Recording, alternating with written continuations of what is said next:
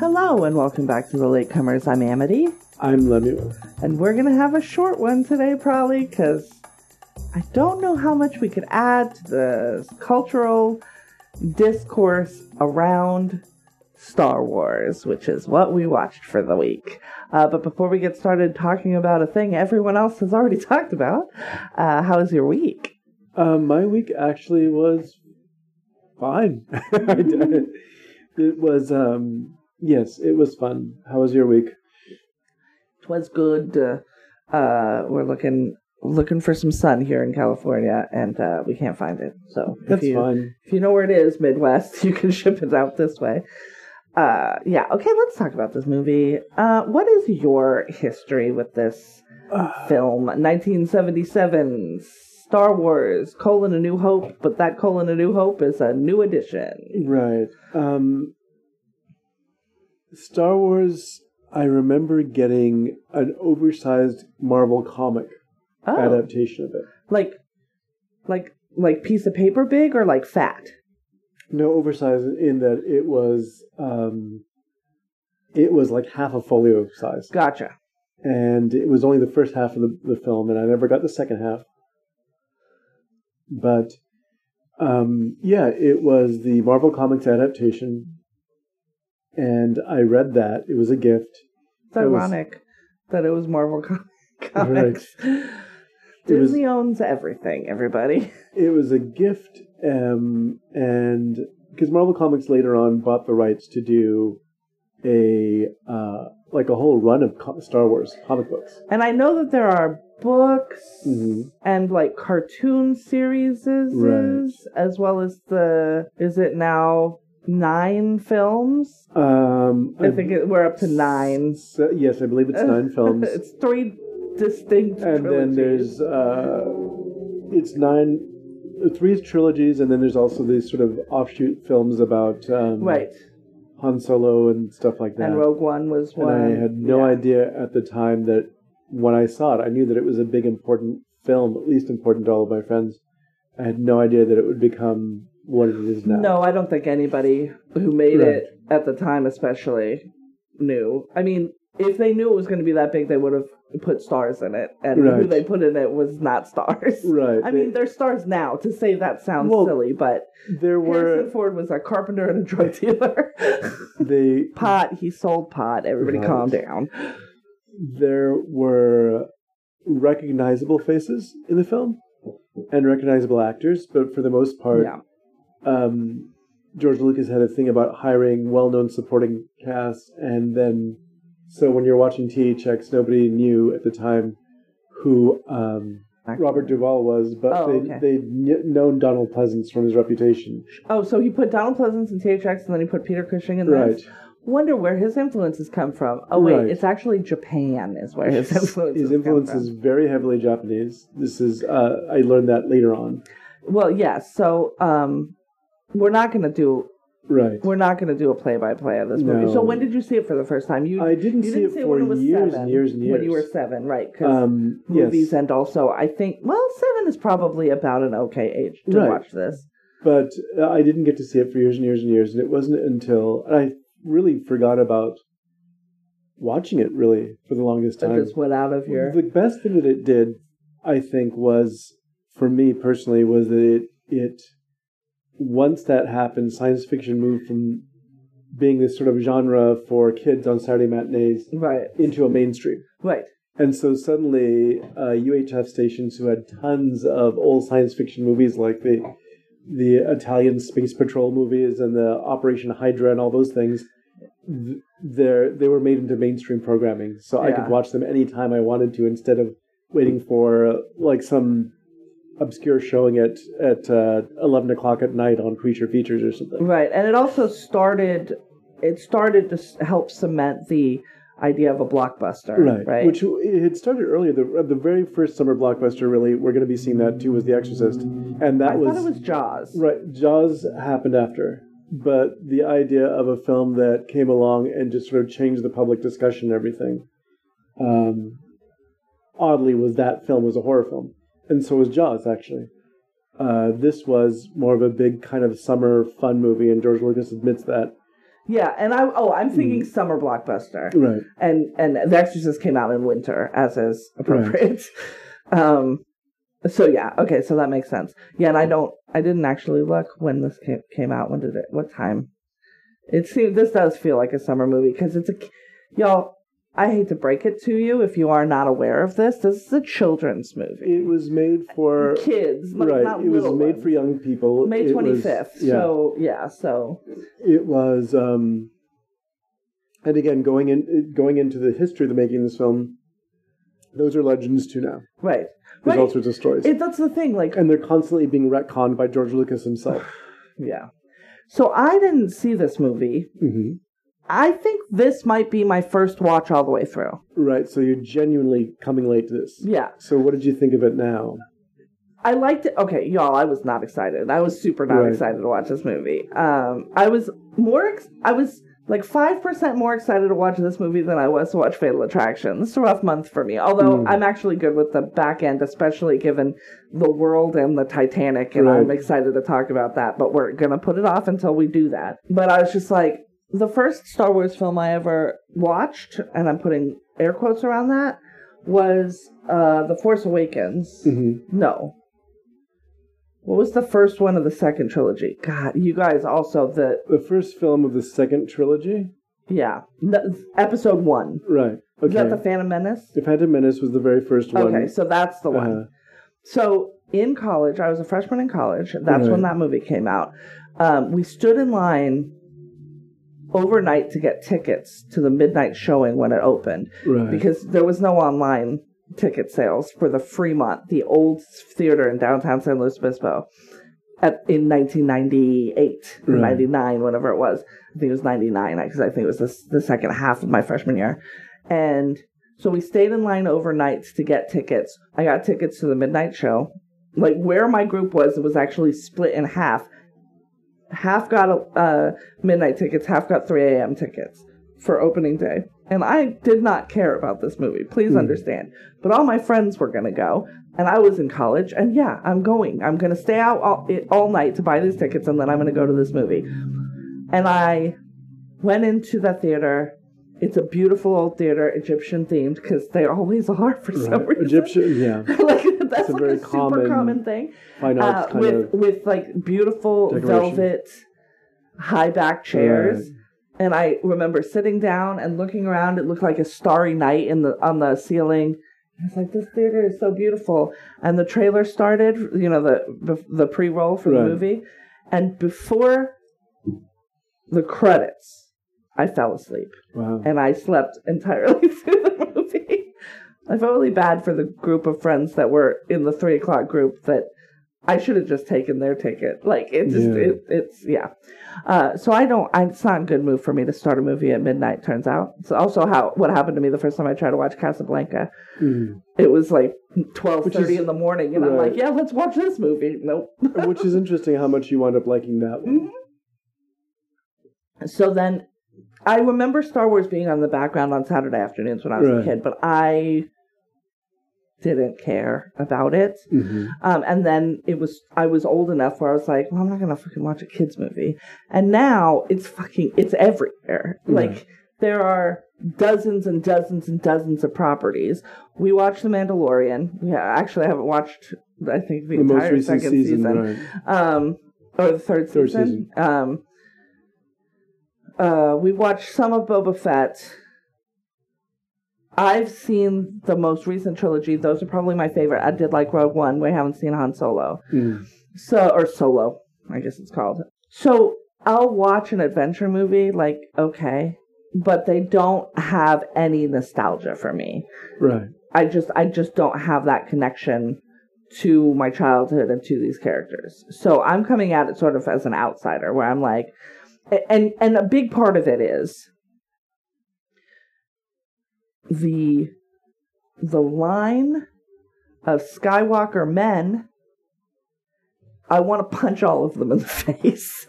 They're all whiny, day-to-day mediocre white men that I don't have any fucking patience for. I think Luke Skywalker, over the course of the 3 films, grows as a character. I'm sure. In this first film, he's very much kind of but I don't wanna. And Right. and that's, I mean, he's supposed to be Literally, written that right. way. But it just, I think Hayden Christensen does a really nice job of carrying that through in the middle trilogy, or Right. the second release, the first. It's also just the godhood that has been put around George Lucas by both himself and the rabid fans of this also just makes this me is where the series lost me, uncomfortable. really, was when it began to take itself too seriously.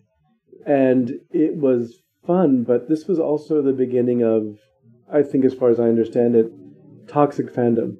Yeah. And I remember that because I know that right. Starlog magazine was a science fiction magazine that did articles about Star Wars and Star Trek. And, and that weird, you can only like one Right. of them. I'm like, if you like science fiction you're kind of or right. fantasy or both, like both of them. I don't understand. There was a lot of that, and I remember, and I have somewhere in my collection here, some of the old Starlog magazines that featured things about, Flash Gordon serials or old Harryhausen films, and there were actual letters going, why are you including all these old-fashioned things? Let's get articles about the most minor characters in Star Wars. What about the giant space worm? They actually said that. The giant space worm was in The Empire Strikes Back was really interesting. Why are we doing articles about Flash Gordon and Logan's Run? Hilarious to me because George Lucas tried to get the rights to Flash Gordon. That is around trying to build this around that. He couldn't get the rights, so instead he turned to Kurosawa's The Hidden Fortress, which I have seen. I saw before I watched this whole movie. Right. And the parallels are shocking? Yes. It's not shocking, just so obvious. I saw The Hidden Fortress. And that movie is fantastic. Oh, yeah. And talk about moving of the female princess from just this kind of, and again, Carrie Fisher's off again, on again English accent. What is she's such a baby, too. She has scenes with, I like how she attempts to match English accents with Peter Cushing at one point. Who's really great. Peter Cushing has a lot of fun in this movie. Alec Guinness is very good. Right. Yeah, yes. And so, those are the stars of the film, right? Yeah. And you have actors like David Prowse, who we'll later on see in, God help us, Clockwork Orange. Right. But you don't see him in this, you right? do. You don't see his face in this movie. He's Darth Vader. Yes. Yeah. He's the body of Darth Vader, and he did that voice. Or he did a voice on set, and then they dubbed over him, which... Well, they were going to have to dub over him anyhow, because I don't think that talking through that thing was going not to be in really 1977, effective. they weren't going to be able to put a mic in there, but it sucks that he didn't get to do that. So, as I was saying, this was the beginning of kind of toxic fandom, which was really sad. And it hasn't gotten better. It hasn't gotten better. It's gotten worse over time. The episodes, like the recent ones with females, people of color in the starring roles are, bombed by white supremacists and misogynists. Dante Mosley, my good friend Dante, who's just like, there ain't but one black man in outer space when he's talking about Lando Calrissian, and he's a pimp. And it was funny, there's only one black man in all of outer space, and he's kind of shady. And he's hitting on Princess Leia, he turns them in. There's a lot of elements of George Lucas's other work, and on those grounds, it would probably be a fun movie on its own. What it's grown into is completely almost out of control. It's wild to me. The idea that there isn't a misstep. Some people think that, and I'm like, Well, I'll tell you a misstep that we had with this film is we could not find the original copy anywhere. Yeah, I did not want to watch the CGI sort of retconned version of the movie that George Lucas put out, but apparently that's the only version you can get streaming. Right. Now, if we could buy a DVD probably of the older, or maybe even a Blu-ray of the older version, the original version, but man, you can tell too, it's not subtle. It's not, no, there's a scene that was shot with Boba Fett, which was actually in the comic book, and that I had, that was not in the film.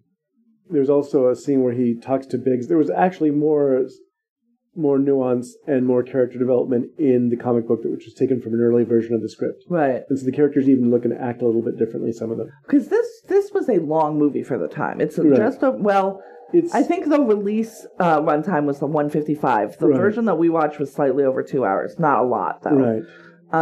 But that's still a long time for that time period. They weren't. We had left the epics Right. like 15 years before, and so movies were like 90 minutes long.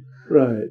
Mostly because they were gritty as fuck, and you couldn't really sit there. You didn't want to sit there for yeah. another half hour to watch another half hour of Taxi Driver, right? Right. Travis Bickle, that's all the story you needed out of him. Mm-hmm. Like, oh no, shit, I don't want to. Yeah, I need enough time to go into the sunlight and get a little bit of a bath. Yeah. But in the case of these films, and we also noticed that with Close Encounters, Steven Spielberg was also a film fan, and so he wanted to bring back the idea of something on this huge scale. Yeah. Like Kubrick had done. Yeah. They're obsessed with Kubrick, they're obsessed with Kurosawa. Did he finish? Is Spielberg the one that finished Eyes Wide Shut? Yes, he did. Okay, all right. And contributed a completely nonsensical closing scene that I had at the end of that film, I'm going, well, it's like the curate's egg, the story about the curate's egg. Well, he can't say anything bad about it because he's a curate. So it's like, well, parts of it were excellent, even though it was undercooked. So there's... I have no idea what you're talking about. Oh, okay. I don't even understand the word that you're saying. What's a curate? He's a minister. Oh, okay. And he's given an egg. He can't say anything bad about the egg he's being served, given his profession. He doesn't want to offend his guests. No, you have... Well, also, you're a guest in the house. You can't say anything So bad. when he's asked how the egg is, and it's undercooked, he says parts of it are excellent. And so that's kind of the feeling. I've never heard that before. Right. Thank you for that. But I remember watching The Hidden Fortress years after I'd seen the original Star Wars and thinking, holy shit, this is the film. I mean, it has everything. Especially the R2-D2, C-3PO. They're men in Kurosawa's film, but they are basically identical to the two characters that we see in the... Like, they're the clearest, but it's also just... the underdogs attacking the fortress. The thing is, and I noticed that in this viewing of the film, there are a couple of action scenes, person-on-person action scenes, not the racing spaceships, which Lucas already did with American Graffiti at the time. And with THX, there's a car chase in there, and he's very good at that. But the person-on-person conflict scenes, they just, like, what is he doing? He's cutting at the wrong moment, he's doing stuff like that. Because he was a pretty green director at this point. Yeah, but actual physical interaction action scenes, he didn't do very well at the time. And have you ever seen George Lucas interviewed? Yes. I don't think he's not very energetic. But also, I just don't... I am not diagnosing anybody. Right. But if you told me that he was diagnosed as autistic, I'd be like, yeah, that seems right. Well... I think he's he's neurodivergent, I think. He doesn't seem to be a person who has a deep understanding of human interaction. But, I mean... And that comes through in all of these movies. Yeah. I think that Harrison Ford told a story, who's not afraid of basically anybody. He does not give a fuck. Told stories about how he, during the making of American Graffiti, that they would have scenes shot by the assistant director while George had fallen asleep, because he was so into the notion of setting up these very complicated shots at night, and they were lit by dashboards and things like that, that he would actually drift off at some point, and they would just keep going. Himself, yeah. But I know his scripts are rewritten, and he doesn't seem to mind Harrison Ford also make them that. sound like people are saying. In Raiders of the Lost Ark, he and Harrison and Lawrence Kasdan actually changed the script. And under Spielberg's nose, he just thought this script is awful. Goes up with Lawrence Kasdan, who wrote Body Heat. Yeah. That guy, who's a really good writer. He's a very good writer, yeah. And they go into a hotel room in Tunisia and start just typing out on an old typewriter new copies of redoing scenes from the film. And specifically, we're talking about the dialogue, right? We're not talking about changing plot aspects or whatever. It's literally that these, and I think Spielberg is better than Lucas. his understanding of how humans interact with each other Right. feels very limited, and it feels like he relies on a lot of things he saw in the movie. Like, this is how people and talk to each other. There's a moment in this film, because he loves Kurosawa, and Kurosawa, of course, is one of the... If you haven't seen a Kurosawa film, why the hell are you listening to this? Yeah, Go watch a Kurosawa Go watch and literally any one of them. Right. But when he's in Yojimbo, the film that... when you think about how Kurosawa really influenced people, because Sergio Leone saw Yojimbo and he did the Dollars trilogy. Right. And then John Sturges saw A Seven Samurai and does The Magnificent Seven. He is very much a muse for almost every director to come after him. Right, exactly. And I kind of want to know who he looked up to. Here's the interesting part, because he loved John Ford. Oh, yeah, that feels right. And so did Orson Welles. That's true. I think that's one of the reasons that Americans love his work, because there is that reminiscence of the old, like something about a Western, something about this old, which makes sense in samurai films too. It's around the same time period, right? But it's also just a similar vibe and a similar thing where we built up these skills, and the world doesn't need these skills anymore. Yeah. But when Kurosawa, a lot of his experience, because I read his biography, was he had this really traumatic life in many ways. His brother committed suicide. There was a huge earthquake in Japan, and his brother, who was mentally ill, actually dragged him and forced him to look at the corpses being dug out from these fallen buildings, and kept telling him, this is how life ends. Look at these broken bodies. This is all that we are in the end. And then he later committed suicide. And so there's a lot of his actual experience in the movies that he does, and that's what comes across as more convincing. There's a scene in Yojimbo where Mifune's character, who we don't know who he is, he's in this very ragged kimono, and he's always keeping his hands tucked in it, which is really funny, which in the end is smart because you never know where his hands are. Right. And the first time he's approached by the gang who runs this town, he cuts one of their arms off, just very quickly. And Kurosawa mentions, well, when I was a little boy, they were militarizing Japan, and they had a sword instructor who came and practiced cutting for us, and they had a straw dummy set up there like a human being. Yeah. And this guy did a lightning draw and just, in one cut, more or less, took off this straw dummy's arm. They said, as a boy, I just sat there staring at the arm because I felt like it was real, like I'd just seen something real, and it terrified me. Right. And that's what made it into the film Yojimbo. Watching Star Wars, there's a scene in the cantina where Obi-Wan Kenobi does the exact same thing. Yep. And it's a shot-for-shot replay of that scene. And you're going, but this is George Lucas having watched Kurosawa, who had the actual experience. From his experience, it's interesting because you can see the work of...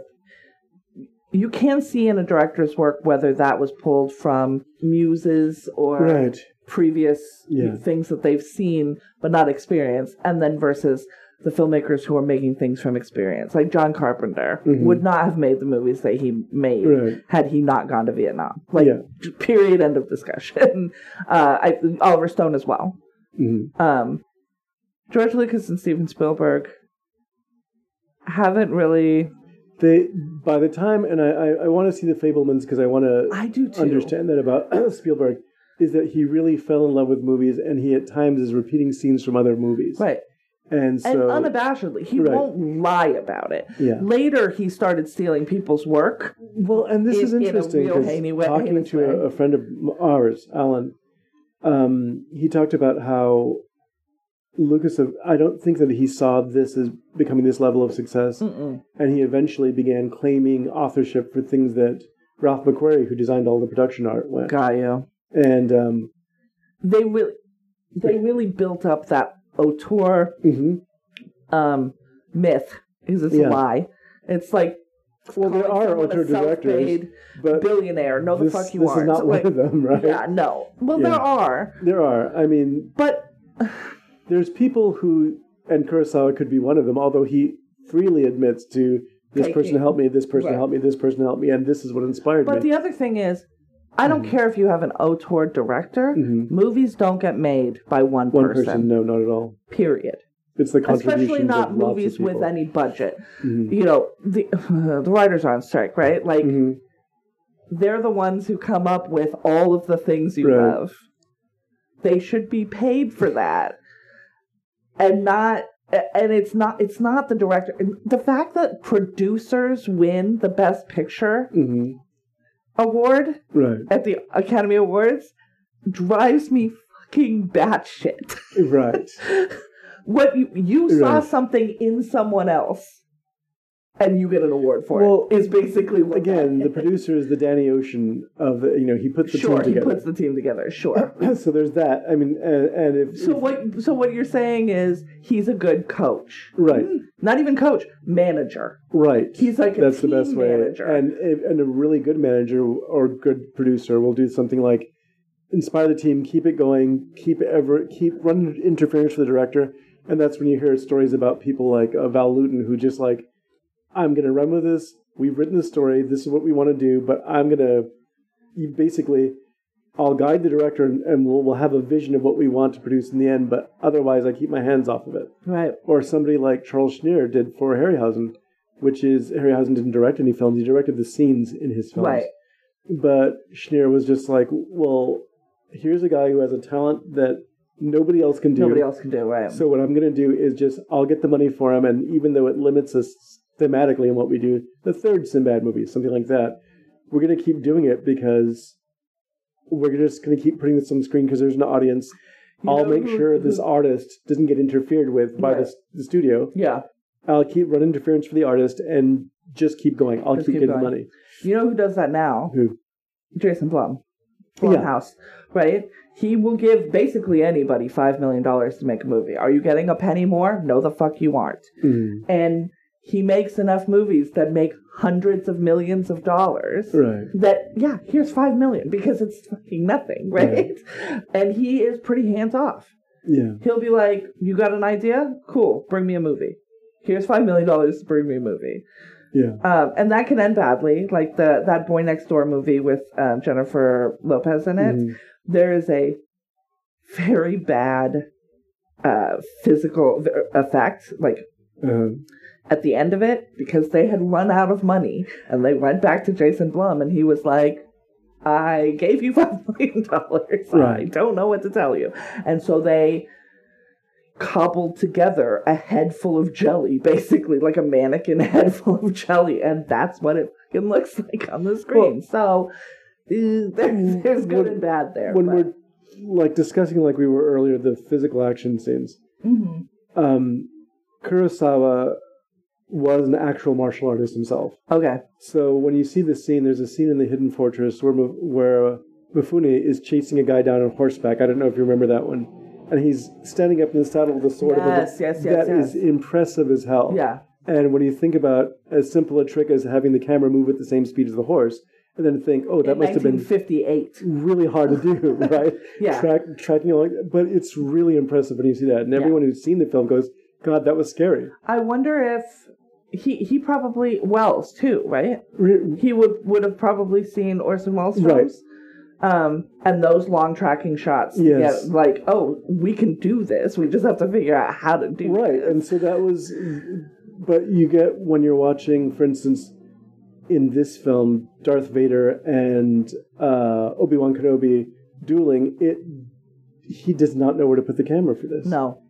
And you're looking at it, and he's getting close-ups of the actors' faces and going, but wait, this is a sword fight. Look at my feet. We should The be, dancers, right. Look at my feet, You right? should be pulling back. The same like- thing with John Wick, right? Right. Which was Bruce Lee's thing, which he borrowed from Fred Astaire? Fred Astaire, right? Where he's saying, I don't want them to think anybody else is doing this. You need to get me enough full shots so that they can see this is Fred Astaire. But also, right?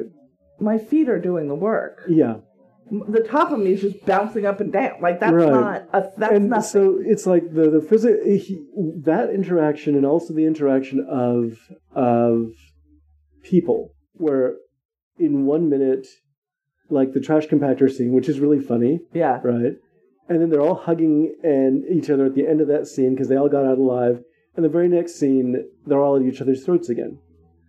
And Yeah, you're going, wait, how did that? I thought everyone was like they're hugging. Oh, why we're so. And there's a really funny bit that happens where C-3PO is like, hears them screaming that they're happy they're alive and goes, curse my metal body, my reflexes weren't fast enough, and it really is funny. Yeah. And then it cuts to this, oh no, why Now are we're the mad at princess each and other, Han Solo yeah. still mad at each other now? Yeah. It's like a second ago. Sexual tension, apparently. Right. And I have to say, too, the movie really picks up with Harrison Ford. For sure. He just, because you do have a whiny sort of Luke Skywalker. Yeah. Where you're just and then like, you have this princess who doesn't know if she's from England or not. yeah, her voice does keep changing. It's wild. And then you have... he has just right. so much charisma and also chill. Right, exactly. That's what I was about to say. His chill is really good. It's just... Because everyone else is so earnest in this film. They're very earnest, and they're coming at you like it's a fairy tale, and they're really going to try to deliver this and make you believe it. And you see the best performances in the movie are Harrison Ford and Peter Cushing and Alec Guinness, who are just very relaxed. Yeah. In their performances. Like, yeah, I mean, okay. Guinness and Cushing are relaxed because they've been doing this for decades. Ford's relaxed as he's high as fuck. Let's be clear. But yeah, but he's also really... all the whole time they were filming this movie. He's but really he funny. just has this innate confidence in him. Right. And whether he has it in real life or if that's the mask that he puts on to be Harrison Ford on screen, I don't care. But either one, it's believable. You get a sense when you're watching him, you're watching a star. Yeah. You're watching somebody who just has the ability to pull you in to their performance. And you know, and all of them, all three of them get there. Right. Mark Hamill, especially in a voiceover capacity. He's fine. He's good live action. But what he can do in a vocal booth is incredible. No, it's magic. And of course, Carrie Fisher is... who needed to do more comedy because she is very funny. She was very funny. And just... like, I just hate, you see her and she's 19 years old and you're just like, shit's gonna get bad for you for a little while. And it's like, and that's hard. That's really hard to see. But she, she holds her own for being 19. I think she holds her own because they apparently all got along really well. I can see that. And there's I think the funny scene that I mentioned to you with Peter Cushing, where she goes on about, she's trying to do her English accent. I recognized your foul stench, and oh yeah, she tells George Lucas, I can't say he smells foul. He smells like Queen Linen. So delicious. He's lovely. I can't say these mean things to Peter him. Cushing is a man who wore smoking gloves so that his hands would be clean to shake hands and be around. That was people. what Mark Hamill said, and Mark Hamill was like, I was so in awe of everything that he and Christopher Lee had done together. Right. That when he was on set, he didn't have any scenes with Peter Cushing. No. Not a one, but he showed up there because it's like, oh my God, it's Peter Cushing, right? Yeah, no, if Peter Cushing and Alec Guinness were on the set that I was working on and I didn't have any scenes with them, I'd be like, awesome, I get to go watch them work. I want to see, especially as a starting actor, it's like, how do you, who is it? Simon Callow, I think, was the actor who says, it doesn't matter how big you're projecting as long as you fill it from the inside. Yeah. And so you're looking at someone like Christopher Lee doing Dracula or whatever, or you're watching Peter Cushing doing Dr. Frankenstein. It's like these are these parts that could very easily go over the top, but they're making them believable by just believing them. They believe it first. Right. The actor has to believe it first. And sometimes you see when people don't. Yeah. And you're looking at that going, and I don't want to name any examples. It's why Nick Cage works even when it's insane. Because he believes it. And also, these are also actors. These are not, method actors are actors too. Right. But they are able to be in and out of a scene like a person and live a life.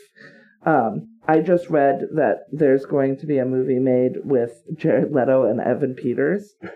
And I was like, that set's going to be a fucking nightmare. Right. Because both of them are very deeply method in that only white man way, because it seems like the only people who have to be so method and in it to be to the point of being a fucking monster are white men. I don't understand it. Yeah.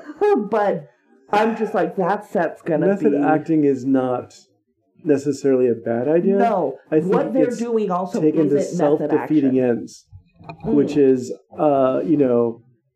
which is what Brando did. Right. And I'm sure that Brando, the effects, when you're watching something of like On the Waterfront or one of his important films, it's better to watch than to actually participate in. Like, I can't imagine the hell that other actors went through dealing with him.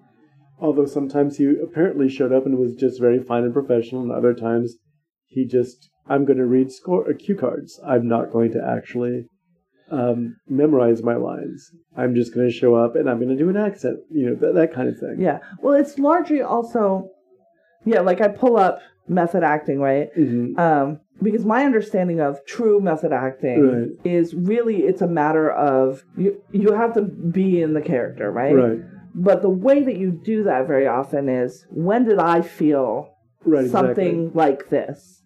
Going back to that place and living in that. Because you can't be this other person. That's not how people work. Right. Like, you can't do it. But I looked up notable method actors. Brando, James Dean, Heath Ledger, Joaquin Phoenix, Christian Bale, Daniel Day-Lewis, Robert De Niro, and Al Pacino. White men across the board. And was it Olivier told one he was of them, doing Marathon Man. Was that what? You should try acting. Dustin Hoffman, right, Dustin Hoffman literally was keeping himself sleepless. That's right. Like, it's called acting. We're literally playing pretend. You do not have to torture yourself for the torture scene. No, you don't. You don't. You have to put yourself in a place where you felt tortured, which, I mean, I don't know, maybe you haven't had that experience. Right. And there are reasons, like, I think it's totally fine for an actor to spend 3 months with... Yes, of course. A group of people that live this life to maybe...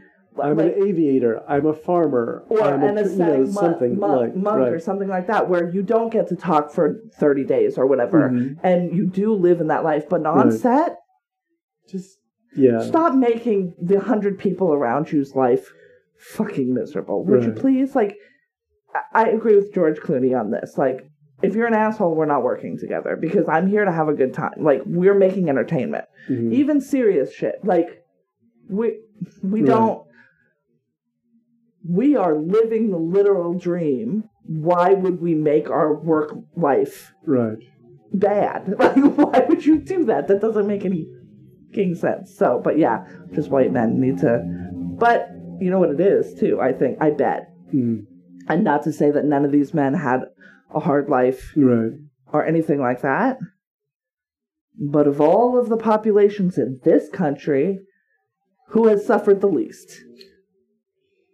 So you really need to get into a different mindset, because as a white cis man, what have you suffered? Like, in your soul? Maybe nothing. It's possible nothing. Which also goes to Spielberg and George Lucas. And why it's like, your people talking to other people is a little... When I read about... Because I read Lucas's biography years and years ago, too. And biography or auto? Biography. Okay. And there was a period of time when I was in high school where I was very curious about all this, because Return of the Jedi just came out. And one of my schoolmates, actually, his father was an engineer who designed one of the miniatures that was used in the ship. Oh, cool. If you ever watch Return of the Jedi, they're flying inside the Death Star, the new Death Star. There's a huge engine room. That's the other thing. He built that. They just keep building the same thing over and over again. That's the other thing that kills me about these movies. I'm like, we don't learn? No, it's bigger this time. But anyhow, so that whole chamber was designed by this guy's dad. And he got to work with George Lucas' people, and so there was a huge interest when I was in high school. Yeah. My sophomore year, that was going on. And so that sparked an interest again. And so I read the biography, George Lucas's biography, and it talked about his. But again, it was in the early '80s. There was a George Lucas biography. Is wild. He had an experience where he got into a very serious car crash. Oh, okay. And this was when he was drag racing. And so that's why there's an element of speed in all these films Right. he does. He does not drag race himself anymore because he he can't. learned a thing. Right. But at the same time, not knowing what being neurodivergent was about then, there were things in the book. I legitimately don't know, but I'm just saying it wouldn't surprise me. There are things in the book that really give the impression. Okay. Like, and I think that's probably true of a lot of high functioning or like high achieving creatives. Right. Oh, no, that's, yeah. But he would do things, the one I remember, and again, some of these stories wind up being apocryphal, but that he would just snip off locks of his hair in the editing room if he couldn't get to the bottom of a particular editing problem. Oh, almost like that thing where you pull your hair out. But he would just take a pair of scissors, the editing scissors, and just cut his hair. And that one of right, because they were editing on film back in the old days. Y'all, that would be so stressful. Holy shit! That was a nightmare because that's how I learned. Yeah, was and in this case you had the cement and you had the tape, and they wouldn't let us use the tape at the classes or the cement in the classes I was taking. So we did it with tape, and the tape would come apart sometimes, or it would get stuck. I mean, you see that in old movies where they show a film and then you right because the tape broke. Wild. I literally what I edit this podcast on. Right. It's a thing where there's no loss. Like I'll cut something out. I can always get it back. Like, I can't even imagine snip. Oh, what's going on? The worst part was watching it get stuck in the projector gate. Literally on the cutting room floor, right? You're watching the projector gate, and when you're watching the film in the projection room with your friends there, and it gets stuck because the tape is too thick in the projector gate, and you watch the emulsion get burned off because of the lamp. Yeah. And then it burns right through the film, and then it just keeps flipping around. And then you've lost that. Right. Not even to the ground. And we didn't have copies. It was just, and I understand. To God, you have literally given him a burnt offering. You're just like... So he would, when he couldn't quite manage something, and he had a work print to work from, so there was a little bit more of a safety net with an actual film, a professional film. But they would take out like baskets that were filled with his hair. And so that's what also made me think. That's interesting. In retrospect, oh yes, he sounds like an anxiety disorder. Right, he did, and it did stem from the fact that he was in this big car crash. But so he may also be dealing with like TBI, at the time. Right. But I think that now it's this. He has the same issue that I've had with Steven Spielberg, which is once he became popular and because there were star directors back in the day. Sure. John Ford, we mentioned John Ford or Orson Welles, although Orson Welles was always kicked to the side because people didn't like him. Fucking what? Was he a bad person? No. As a matter of fact, were people jealous of him? There was a lot of that. There was a lot of that. How dare you? He also was a person who would say, "Yes, I can make this movie for X dollars," and then be like, "I'm going to need 5 times that amount." Well, he See, also James Cameron. Right. He was one of those people who had no problem tweaking the nose of wealthy directors or wealthy producers. Harry Cohn. He was very comfortable in his own skin and didn't give a fuck. Right. So when but he also probably thought he knew he was a genius. It's never a good. That's kind never of good. did. Never, when you buy your own hype. But see, the thing is, he's one of those cases where it wasn't hype necessarily. He really was. But it can turn you into an insufferable prick. See also John Lennon. Right. But like he started buying his own hype and became an insufferable prick. That's not why he was killed. But there's like a very famous story where he's shooting Lady from Shanghai, and he's shooting it with Orson Welles with his then wife, Rita Hayworth. Okay. With her long strawberry blonde hair. So beautiful. And the first thing he does is get her to cut it all off and dyes it platinum blonde. And the producer of the film, Harry Cohn, was like horrified. What have you? This is my sex symbol, and now she looks completely different. He's like, yes. And then he goes so far in the film as where she has lines in Chinese. It's really a fun movie, and that's it's wild. But he was just that kind of guy, and from what we know, he's actually really as gruff and aggressive as he was at times. He was very decent.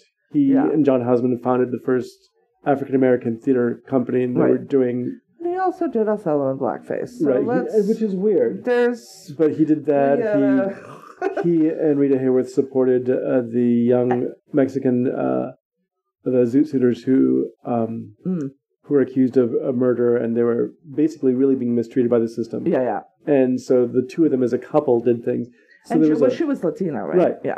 But they couldn't tell anybody that. Secret Latina, right? Right. So in that respect, he was, but he was also very much kind of a force of nature. But anyhow, that's like star directors. And I think that what happened is that you had people like that and Kubrick and whatever, who really made their names and made these careers. And then you had the second wave of that with Spielberg and Lucas and people who really wanted to achieve that same level of notoriety. Yeah. And often they did it by kind of imitating what these people had done before. Yeah. Which, that's what artists do. Right. But be honest about it. Like, don't claim originality when we all saw that movie too. Right, you know what I mean? Like, and I understand, in 1977, maybe you steal the entire movie of The Hidden Fortress thinking very few people are going to see it, not knowing that in 20 years, anybody in the world who wants to see it can see it. Well, there's also, and they're going to say things like, he stole this from Star Wars because people are fucking dumb. There's a film called, on a much smaller scale than this, Friday the 13th, the very first film, right? And a couple of the sequels to it, they're directed, I think, by Sean Cunningham, borrowed entire scenes out of a Mario Bava film. A very dark comedy. If you're going to make a horror film, Bava... That's that guy. Not a bad idea. Not a bad person to go Bava to. did a really gruesome comedy called Bay of Blood. You don't have to tell me... Right. Bava did. You can just leave out really gruesome. I know, and then you can finish the sentence. But he did. I don't think he did any non-really gruesome films that I'm aware of. He did some adventure movies that still had gruesome elements to them. So he was kind of on the dark side a lot. But which is funny because his sister was a nun and he was a very devout Catholic himself. So it's one of those things. But anyhow. This guy, Cunningham, had built a lot of his reputation by essentially just sort of milking this one Bava film of all of these scenes. And there were people who, up until that film got released in the States, had never seen it. Of course. And his film didn't get released in by and large. I mean, it got released in grindhouse theaters or whatever because it was too gruesome for the mainstream. But it got released, I think I saw it.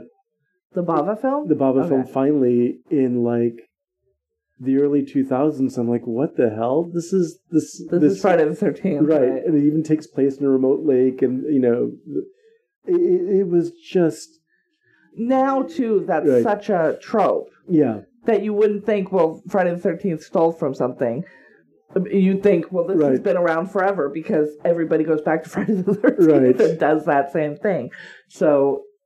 Everything starts somewhere. Yeah. This one started in Italy, apparently. What was also wild for me while we were watching this movie was how many lines in this movie are just colloquialisms it's like now. Shakespeare now. It's wild. It's like Shakespeare. It's, and which is not a great comparison for Shakespeare, but in that people will say things like, to be or not to be, or and in this case, there's a whole generation of people. These are not the droids you're looking for. I say that. That's no moon. Right. There were like 8 or something like that. You know what I'm going to do? I'm going to go to the IMDb and look at the quotes. Here's a question while I'm looking at quotes. Sure. Is this the first movie where pew pew pew was the sound of the guns, or is that a Flash Gordon thing? I think it's this movie. Ben Burt, I think is his name, was the sound designer, and he was a man with a wild imagination. He did crazy things, including, I think, the Millennium Falcon is the sound of a lion's roar. Okay. The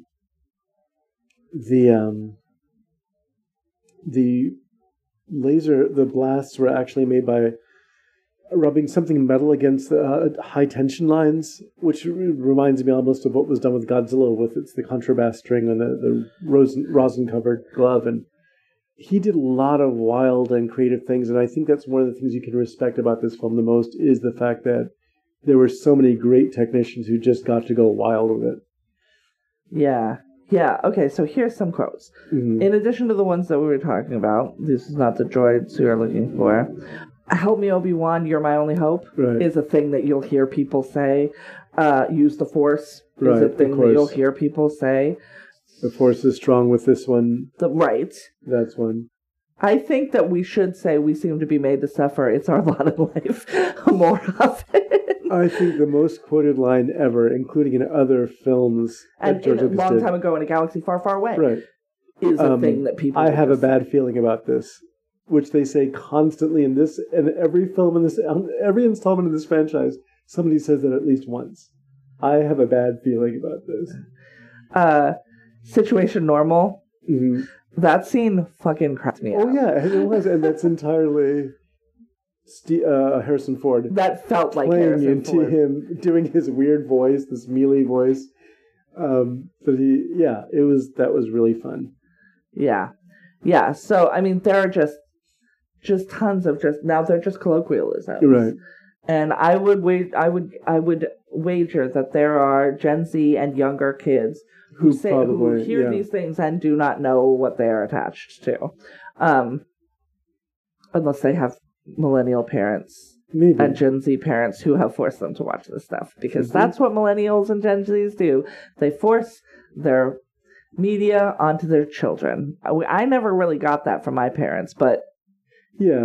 the kids of my friends at least get that a lot, which I think is actually good.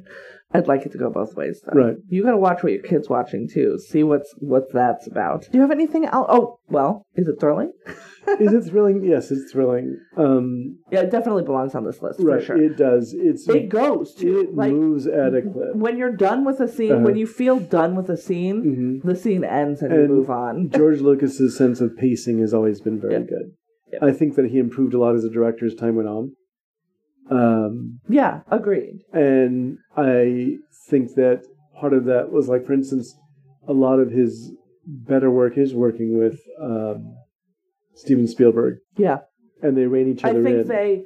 they both Right. rein each other in, but they also like sort of not in a race with each other, but to work alongside somebody or near somebody who does great work makes Right. you work harder and Yes, do great. and- It's and- like the Del Toro Right. Iñárritu Cuarón Right. trio, right? Where they're not trying to outdo each other because they do different things, Yeah. but knowing other good creators Yeah, I like Del makes Toro. you There's not better a monster, I don't want to do it. Like, I need a monster, I Exactly. need a ghost, I need a zombie, I need something. And Cuarón's like, my monsters are people.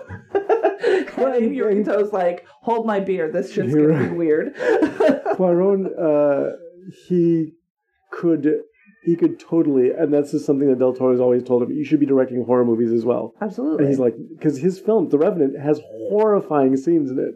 There are terrible things in there, but what he did in the Harry Potter franchise Right. was really pivotal in transitioning that from kids' movies to not grown up, right, but certainly, a darker, scarier kind of world. yeah, Everything, because there which was that needed at that there was point. still an element of Disneyland Mhm. with the first two films, even as dangerous as things got. And largely because Chris Columbus Mhm. directs kids, and also they were kids, Right. Like, this is dark stuff, but they're also we got to remember that both the audience and the people involved Right. are children.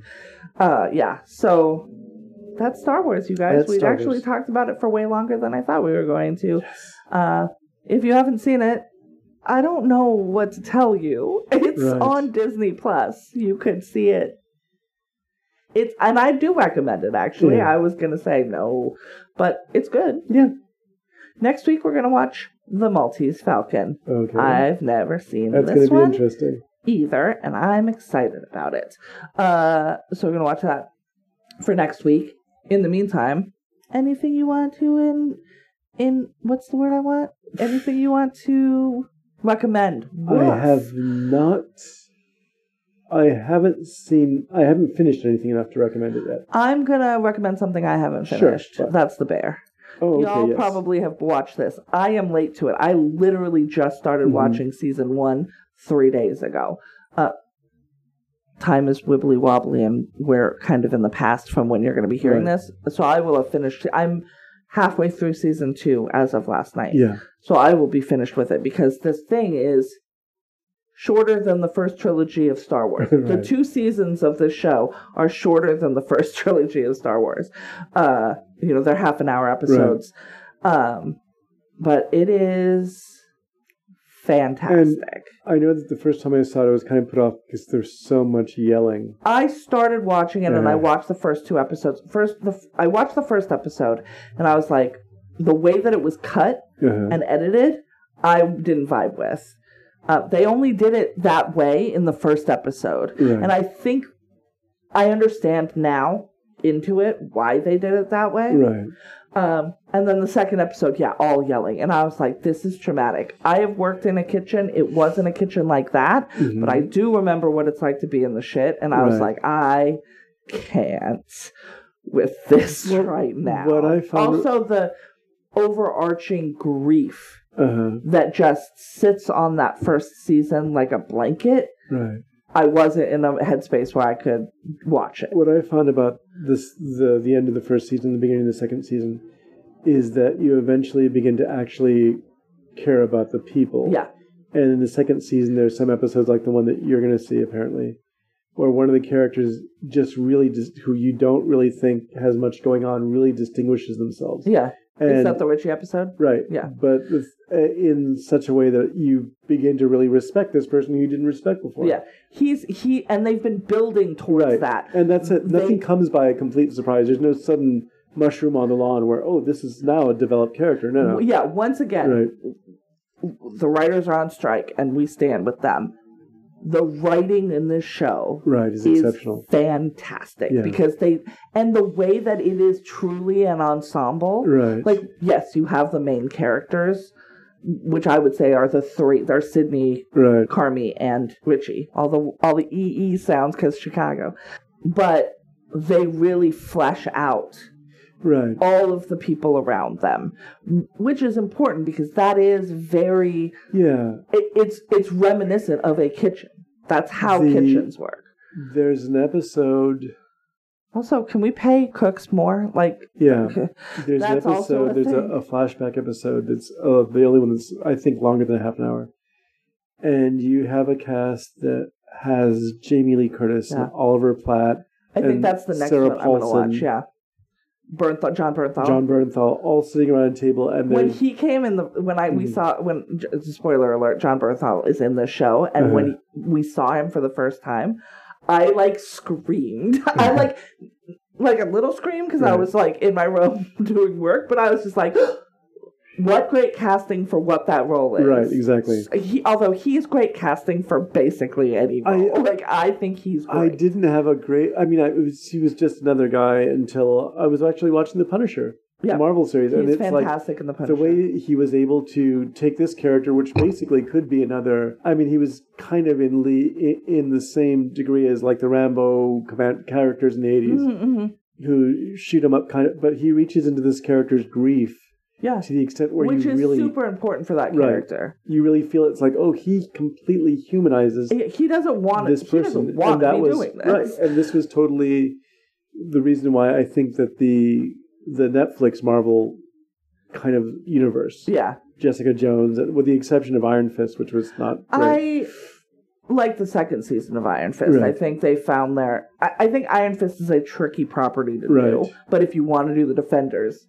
Yeah, but just that group of actors really found somehow, eventually in that case, but they would get under the skin of these people, and then they were people. Yeah, they were once again who's helpful. Yes, John Bernthal plays that character beautifully, but the writers are doing very really good work for those. Yeah, I liked him in that Tank movie. Which I can't remember the name of. Fury, that's right. And that fire jumping movie with Angelina Jolie. Oh, okay, I don't even remember that one. He's also great in The Accountant, which is a movie that I love deeply. And I'm so excited that apparently there's going to be another one, but now there's a writer's strike, so maybe there won't ever be another one. But yeah, The Bear is fantastic. It's on Hulu. like I said, it's what 16? No, I think it's 18 episodes. I think the first season is 8. The second season, I believe, is 10. Right. And so it's 18 episodes. All of them are half an hour long, except the finale of the first one is like 45 minutes. Mm-hmm. And so I assume that might be the case for this one, but I don't know. They may have just extended the season length, and then they don't have to do that. But it is, brace yourself, because there is a lot of yelling. But fundamentally, these are very good authentic. people. Yes, they are. And compelling. And you get to grow with compelling. them, which is really good. Yeah, it's really good. So we'll leave you with that. Maltese Falcon for next week. Y'all, if you haven't watched it, watch it. I don't know anything about it. Okay, I'm not going to tell you anything. Apparently there may be a falcon, but I'm pretty sure it's not a local real author. bird. It was written in I believe it was one of the things that Dashiell Hammett wrote sitting in a steakhouse in San Francisco. Yep, across the street from where I used to work. Right. Yep. Like, I walked past that. I was like, and they have a falcon, like they have, like it says, like there's all that stuff. In the meantime, if you have questions, comments, concerns, you can email us at latecomerspod@gmail.com. You can find us on Facebook by searching Latecomers Podcast in the search bar, and you can find us on Twitter-ish. I want to remind you to please take your medicines, and we like to remind you, better late than never.